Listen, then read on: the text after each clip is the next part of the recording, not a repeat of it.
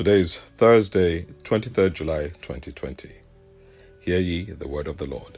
Deuteronomy chapter 1 verse 7. Turn you and take your journey, and go to the mount of the Amorites, and unto all the places nigh thereunto.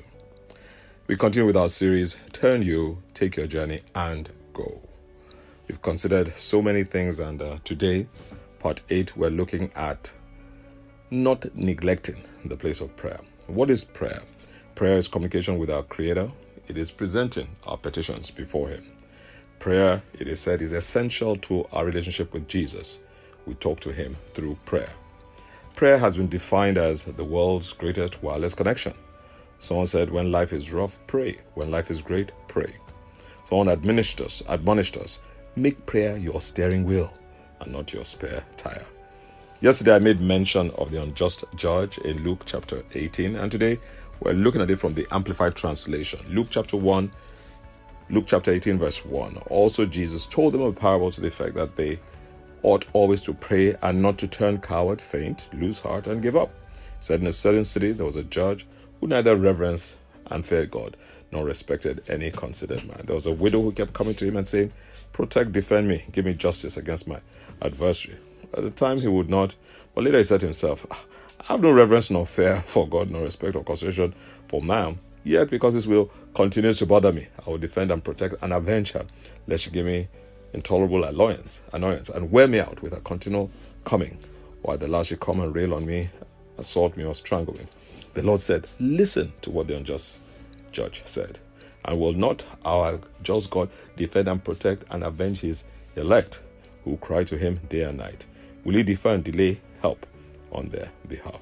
Beloved, that's a pointer that Jesus Christ gives to us, that indeed God will respond to our prayers. Matthew 7:7, Bible says, ask and it shall be given you, seek you shall find, knock shall be opened. Verse 11, if you being evil know how to give good gifts to your children, how much more shall your Father in heaven give good things to them that ask him?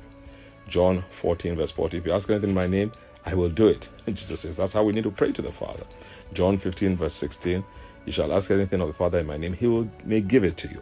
John 16:23, hitherto you've asked nothing in my name. It says, ask and you shall receive, that your joy may be full. Matthew 21:22, and says, on all things, whatever you ask in prayer, believe in, you shall receive. But then that has to be the posture that we have. And we need to be intentional in our prayer. It is a great tool that the Lord has given to us. James 4 verse 2, ye lust, you have not, ye kill, desire to have, and cannot obtain, ye fight and war, yet ye have not, because what? Ye ask not. There is a mode for prayer that availeth much. James 15 verse 16, confess your faults to another, pray that you may be healed. Effectual fervent prayer of a righteous man availeth much.